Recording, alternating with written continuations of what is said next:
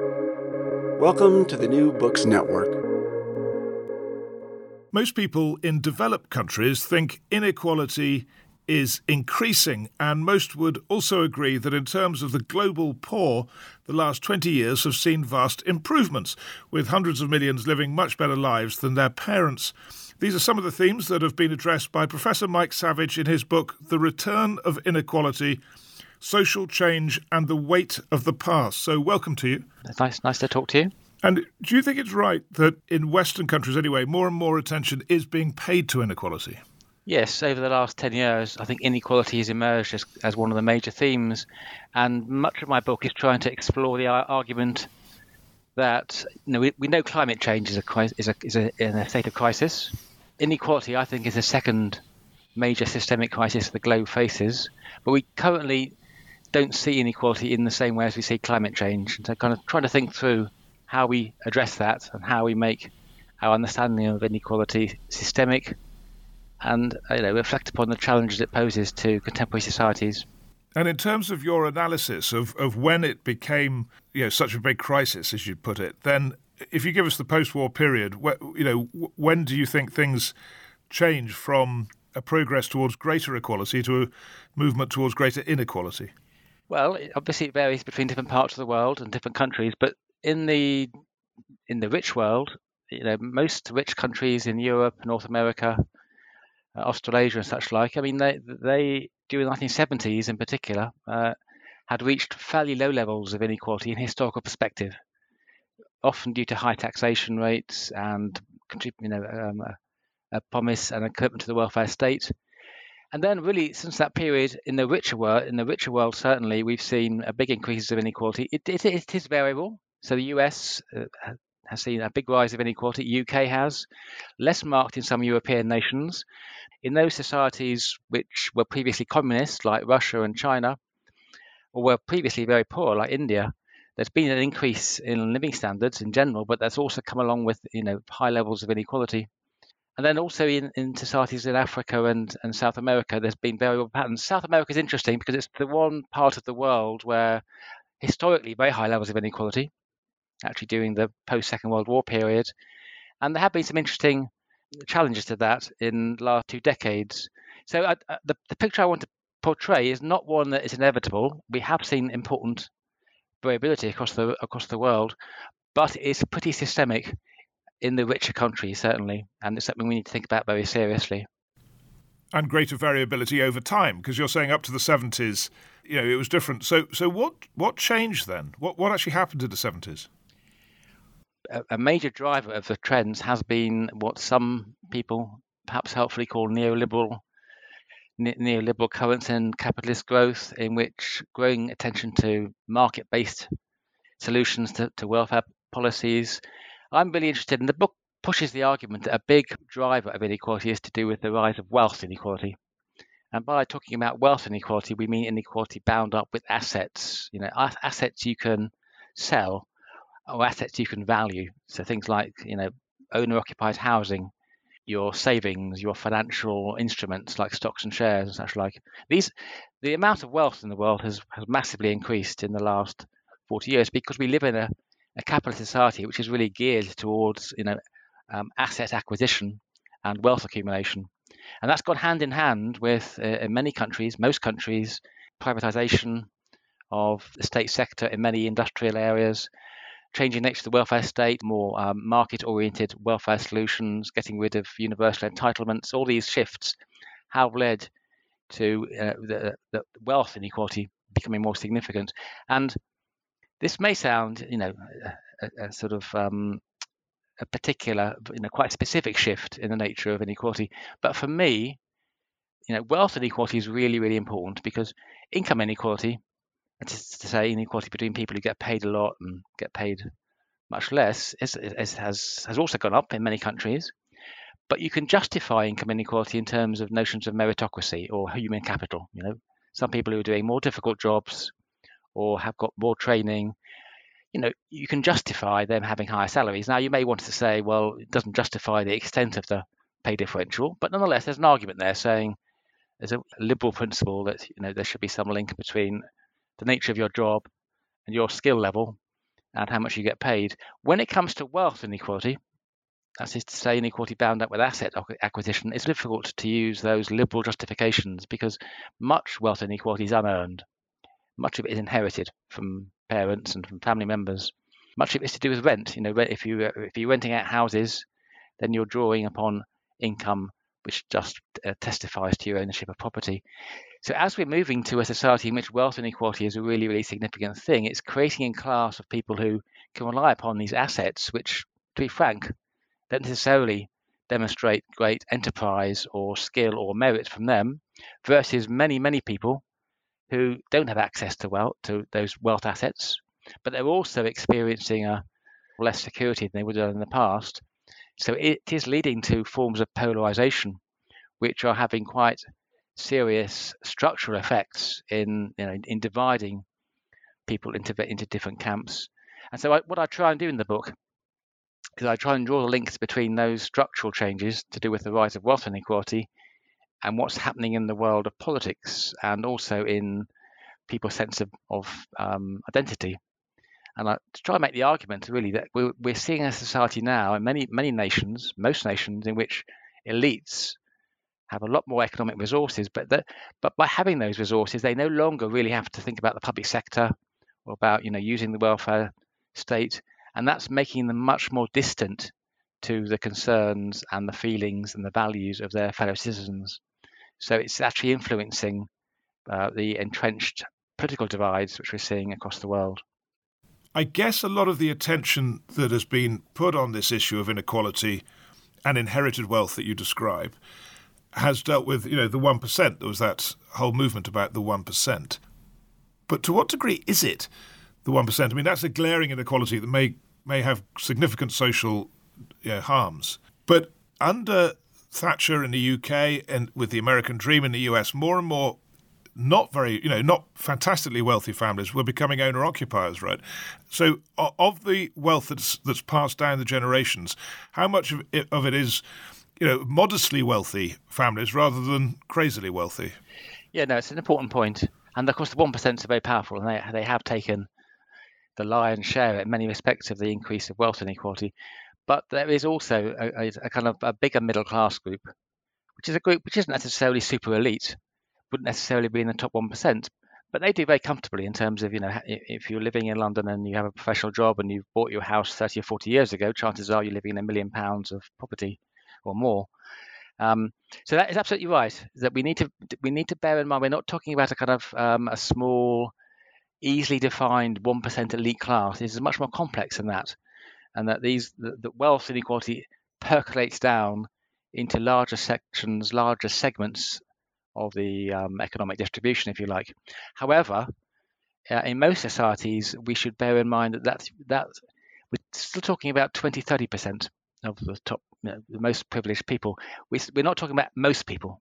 So even in the UK, own occupation, which had increased under Margaret Thatcher, has actually declined a bit, and many own occupiers also have high mortgage, have to have high mortgages, and so they're struggling a bit. So we need to be quite discriminating in terms of understanding how these wealth dynamics are shaping different kinds of people. But I think it's also the case, even in rich countries, even in the US and UK and many European countries, that a substantial number of people, we're talking about, probably over half, really have very little tangible wealth to fall back on. A lot of people still rent and don't have much in terms of savings.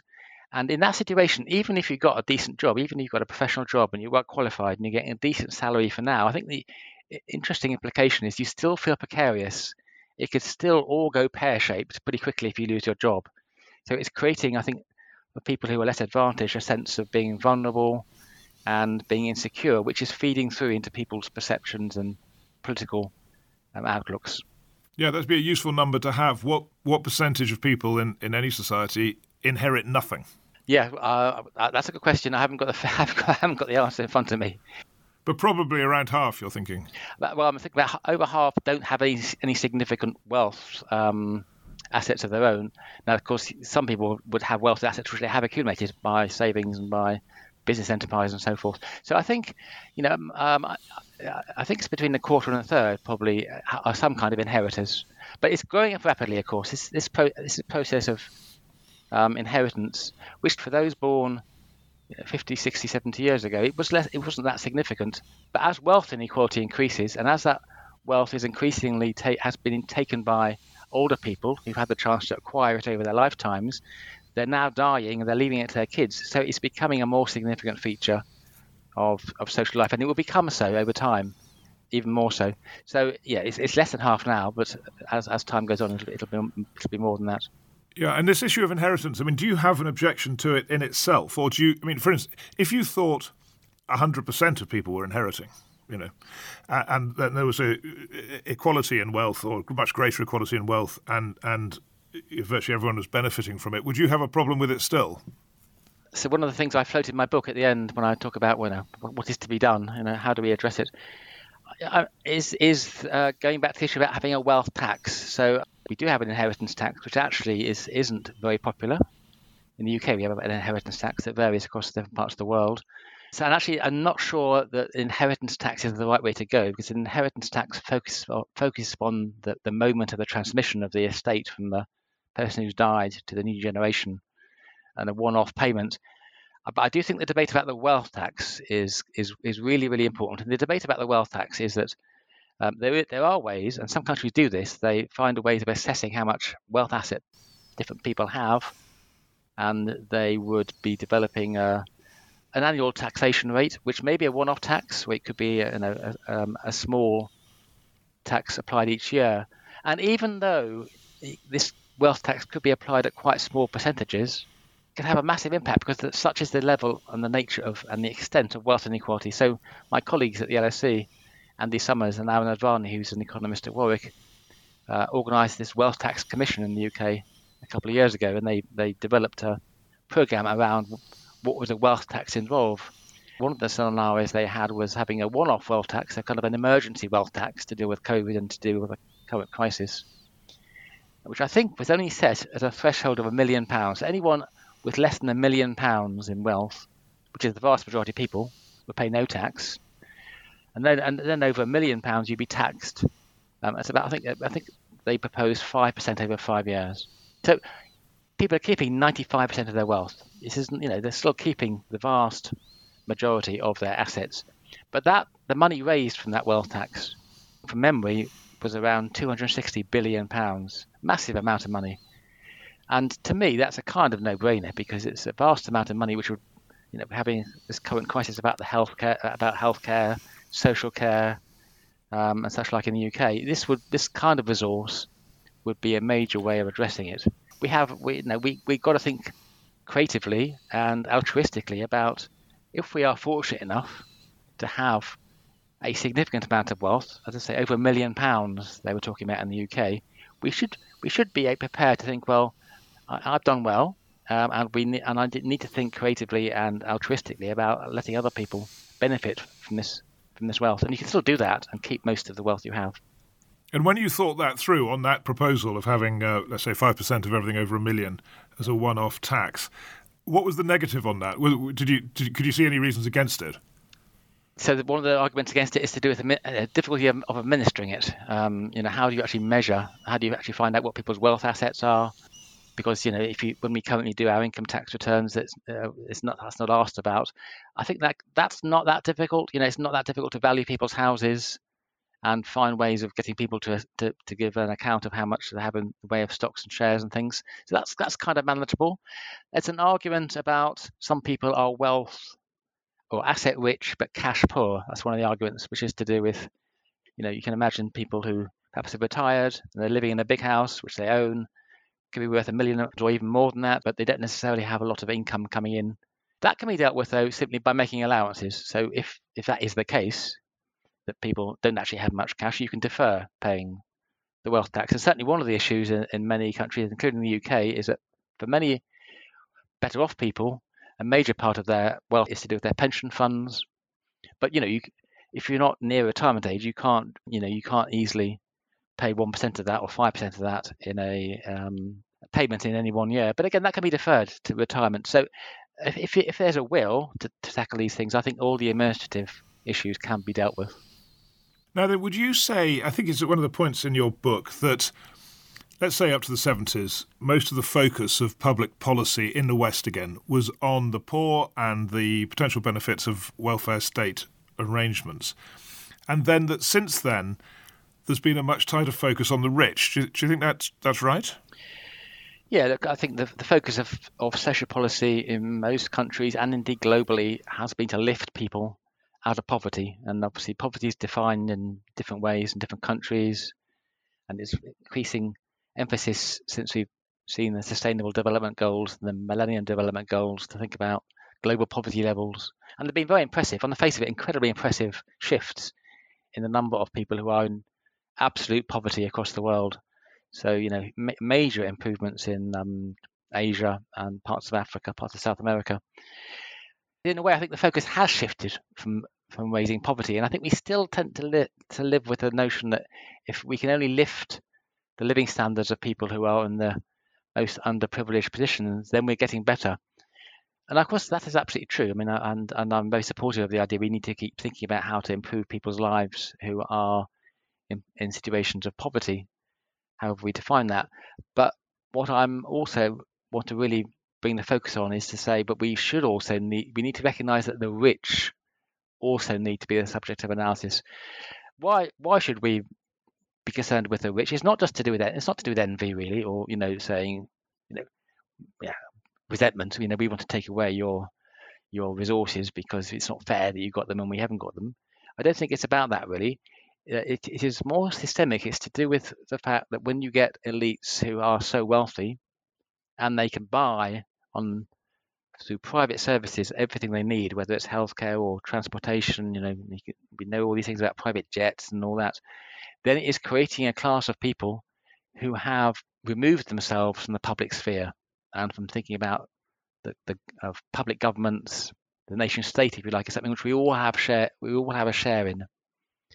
The late Sir John Hills, who I used to collaborate with at the LSE before his sad premature death, and he said, 15, 20 years ago, you looked at the UK welfare state, which remains impressive for all the problems, and he was saying that and there's a discourse that in a sense this is payment to help poor people get by.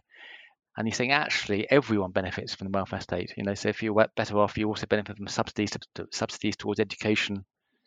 And it's mistaken to think that, in his words, I think he called about the welfare myth of them and us. There's a kind of class who benefits, and then the rest of us pay taxes to support those people. And I think he's absolutely right. I think that the post-Second World War welfare state in different countries was all about thinking about how we all benefit from some kind of public welfare provision. But I think there is a challenge that I'm not convinced these days that is so straightforwardly the case. I think that in many countries you're finding elites who are now pretty distant from the welfare state. An example of this, much discussed example, which I talk a little bit about, is the composition of representatives of parliament, MPs in the UK context. But the same is true in the US or many countries. If you go back 50, 60 years and looked at the kinds of people who became members of parliament in Britain, you would have found a reasonable representation of manual workers, mostly in the Labour Party, who got into Parliament through a trade union route. If you look at the kind of people who are MPs, Labour, Conservative, whatever political party, actually, they are now predominantly come from middle-class privileged backgrounds. They don't come from people with historically poor backgrounds. And you're therefore getting much more of a kind of self-selecting small group of people who never really experienced difficulty and had to think about how they get by. So to me, that is kind of what is driving a lot of political debate, not just in the UK, but in many so-called democracies, is a sense of much more insular, kind of echo chamber politics, in which people who are making decisions are not really engaged with people's daily lives on a routine basis. And I think that's creating a very divisive politics. Yeah, so I mean, maybe the way to look at it is that in the West, that in the 19th century, there was a very cut-off, isolated, fantastically rich elite who had nothing to do with the lives of most people. That changed with the welfare state, but maybe the welfare state was just a blip. and we're now getting back to where we were. So that's exactly the argument I try and push. My book has a subtitle, The Return of History. So I use this phrase, the weight of the past. And it's partly a discussion and a reflection upon the arguments put forward by Thomas Piketty, the economist, a very famous economist, who wrote this really important work, which I refer to extensively in my book, about how we've seen this shift towards top incomes and wealth in recent decades. And it's pushing forward his argument, which is to say we are indeed returning to the world of the 19th century.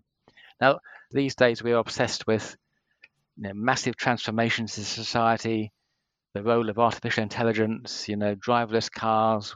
This is the kind of things we hear about in the media, as if we're living in this brand new world of dynamic, turbocharged capitalism and all that. Well, yes, obviously, those shifts are significant, but insofar as we are seeing the return of a kind of inherited class where increasing number of people are expecting to get some degree of economic resources from their parents, from inheritance, that is really going back to the world of the Victorian aristocracy, and those societies was deeply divisive, not democratic, and it does pose the challenge and the concern that we may be returning to those kind of pre-democratic norms.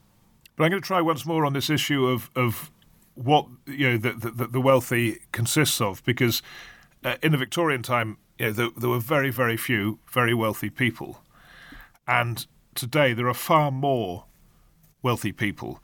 And I'm just wondering whether you could take one figure. Again, this is a British example, but 7% of British children are privately educated, which makes them from families who have really very significant wealth and income.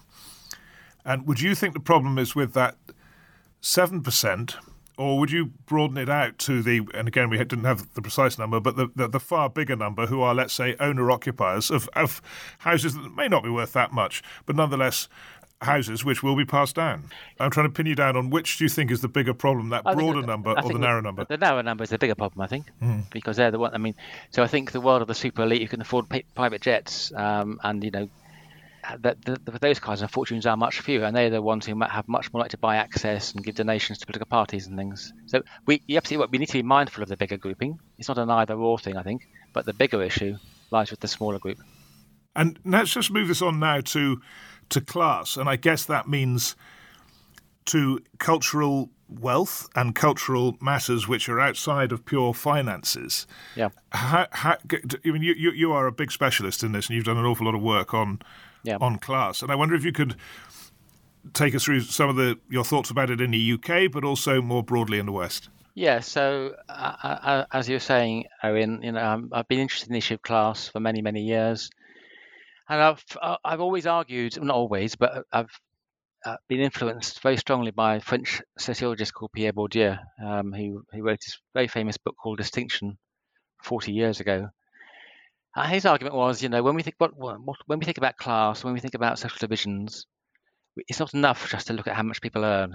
It's not just an economic matter. It is an economic matter, to be sure, but there's more to it than that. So he's interested in what he calls cultural capital, cultural hierarchies, the way in which certain kinds of education lead on to certain kinds of middle-class values and entitled values. And so I've been very influenced and by that approach. Where that leads to in terms of, so I think class is really important, but it's changed. It's changed its nature. In the UK, as in many rich industrial nations or rich ex-industrial nations, we've talked about class as a distinction between manual and non-manual, middle class, non-manual, office workers, white-collar workers versus people who work with their hands, manual workers, people who get a wage, which is working class. And then we might also distinguish various kinds of upper classes. Then we may even qualify it a bit and talk about the lower middle class. But we're fixated upon these big classes, the middle class and the working class, defined in terms of occupations predominantly. My argument is to say that world of the kind of fundamental divide between middle and working class isn't really where things are at now. Really, class is much more to do with the assets you can mobilize. So this is kind of where my argument is saying that's where we've got to take the issue of your capital, your asset. Some of that is the things we've been talking about so far, your wealth assets, how much property do you own? So our discussion about elites versus the middle class is exactly about that. So what makes you middle class these days isn't necessarily the job you do. It is your relationship to property, to assets, but then also linked into that, the role of cultural capital is creating a group of people who have the cultural entitlement, feelings of entitlement, which give them a sense of being superior to other people. So it's the overlap, it's the intersection between cultural and economic capital, which is crucial. But those are not, because again, our old-fashioned way of thinking about class is binary. Middle class versus working class. You're on one side of those divides or other. Once we start talking about cultural capital and economic capital, it's much more complex, particularly in the middle layers. People themselves are often much more ambivalent about where they fit in the class divide than they used to be. Now then, you mentioned already that at the end of the book you have a sort of what is to be done section, and there are a number of points you make. So I thought I might just use them as prompts and just ask you to talk a bit about those ideas. And the first is reviving radicalism. What do you mean by that? Yes, it goes back to what I was saying a few minutes ago about, are we going back to the Victorian period? Are we going back to the world of the aristocracy? And that made me think about, well, what was the nature of politics in that period of time too? And very influenced by a very famous Marxist historian, E.P. Thompson, who wrote this very famous book called The Making of the English Working Class, where he was looking at radical politics in the first part of the 19th century. The conventional, traditional historiography is that forms of radicalism were very moralistic, often very abstract, and they got eclipsed by socialist politics from the later part of the 19th century. But my argument is actually that radical tradition was very fixated upon notions of corruption. There was a whole discourse around what was called old corruption in England, and how people pulled strings, and how the wealthy looked after each other, and how there was a very condescending attitude towards people without resources. And so rather than this kind of endemic structural conflicts on the political left between are you a certain kind of socialist, are you a liberal, I want to kind of invoke this notion of radicalism as a means of trying to encourage a more inclusive approach to thinking about these issues, which would allow certain visions of a liberal tradition to be reconciled with the socialist tradition. Okay, can you be more specific about what that might look like then? So I think and indeed we've seen examples of that in the case of the recent Conservative government, making the issue of corruption and public standards central to our political debate, not seeing them as kind of just to do with particular individuals, but obviously they are to do with particular individuals, but thinking absolutely about how do people abuse public life through donations or through indirect. Yeah. I mean, I can see that that's something everyone can agree on, so it has that advantage. But does it force change actually of the kind you're talking about? Well, I'll give you another example. So part of this argument is also about defending the notion of a public sphere, the notion of a public welfare state. Take the debate about changes in the media in the UK and the role of the BBC, for instance, and discussion about, do we still need licence fee? Can we rely upon Netflix and Sky and all that sort of stuff? And my argument would be to say, defending some notion of public broadcasting or public services in terms of the NHS is crucial for how we work together as a collective grouping, and emphasising that certain services are not just available to people who have the money to pay for it. I would see that as kind of harking back to a radical tradition of thinking about democratic rights, which are also social rights. Maybe. I sort of listening to you and thinking, the most powerful thing you've said is that you take 5% of people's wealth over £1 million and you're raising proper money. Did you say 260 billion or something? Yes. Which is a fantastic sum. And I mean, that's radical. Saving the BBC isn't terribly. No, I agree. So as I was saying earlier, the wealth tax I think is an absolutely crucial thing, and I think making taxation, bringing that into the centre of debates about how we create a better society is important. End of economic growth models is the second of your sort of 5-point plan. Yeah, well, we've seen that, haven't we? I mean, it's very interesting with the brief Liz Truss government a few months ago, and the thing about we just need to bring back growth, and she was talking about this anti-growth coalition, and there is a kind of default fallback, as if if only we could get growth back into the economy, that all our problems will begin to be resolved. This is where we need to link up with the climate crisis argument, that we can't just appeal to growth in that way. And here, I talk a lot about the links between the work of economists looking at shifts in income inequality or economic inequality. And we need to think about how we create fairer societies without necessarily just assuming we can do that by expanding the economy. There are limits, there are finite limits to how much we can actually grow the GDP of particular countries. So I think we need to have a hard discussion about the balance between those things. Holding capital to account? Well, that goes back to the issue about the wealth tax, I think, and about the idea that we have an economy very much oriented around shareholder value, and the acquisition of wealth is almost an end in itself. But recognizing that actually accumulating wealth, allowing corporations to do things under their according to their priorities and according to their strategies comes with a social cost, and we need to bear in mind what that is, and we need to think seriously about the limits, if you like, to the power of private property.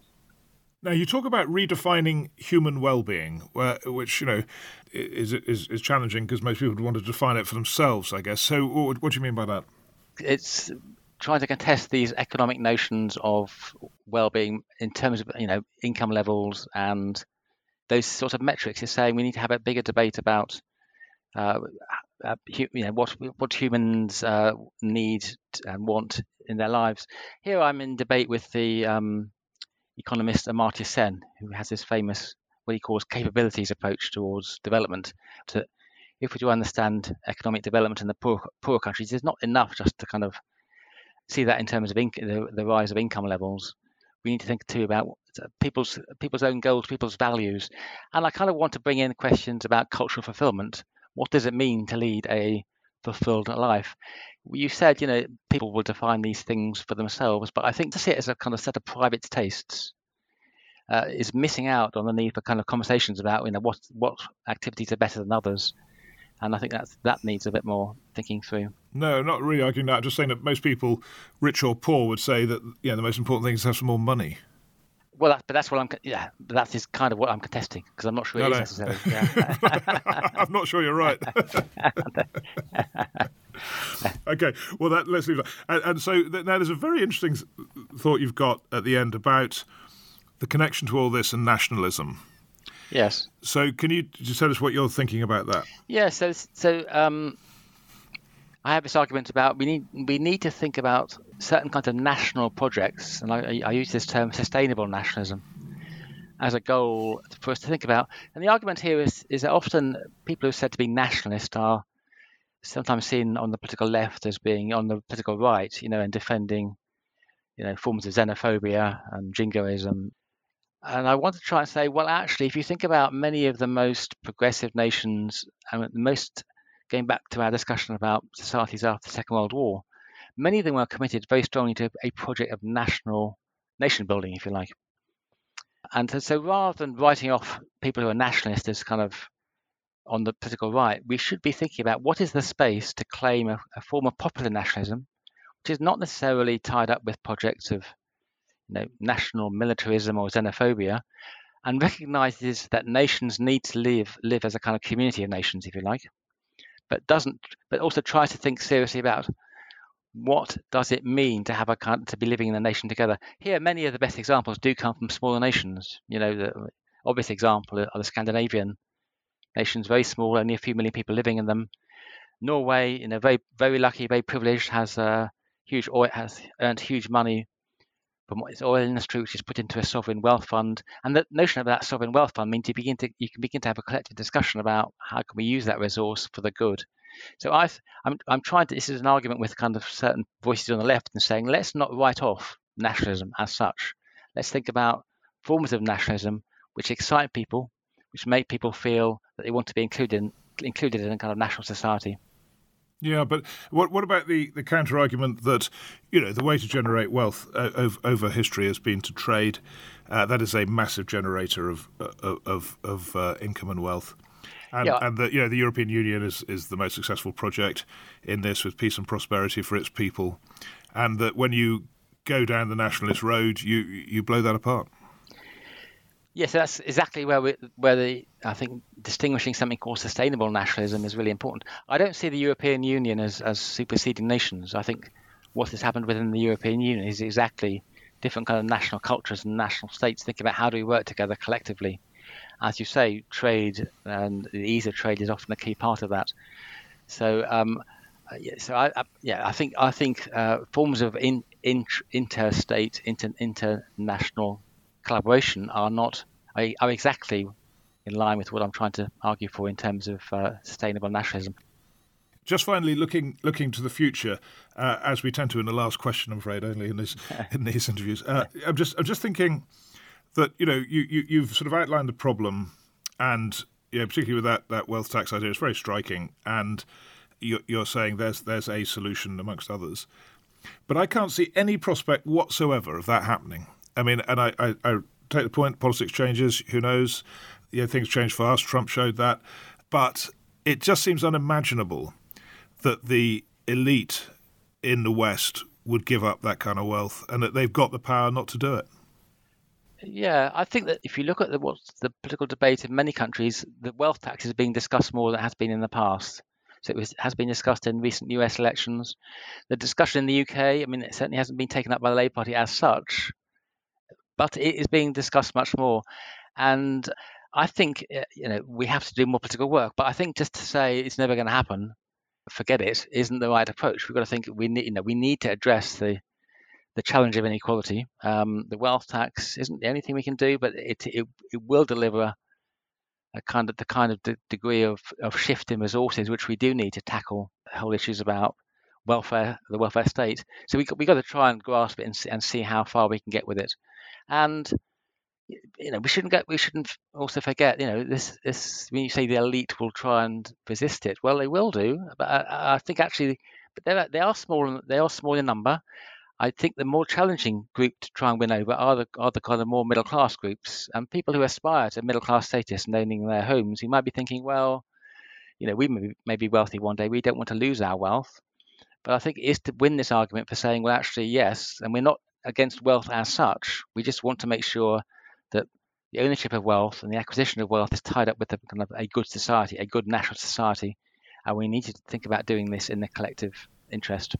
And let me just put to you the obvious counter-argument, what would probably be the most heavily deployed counter-argument, that wealth generators need to have the incentive of owning wealth in order to create the growth that benefits everybody.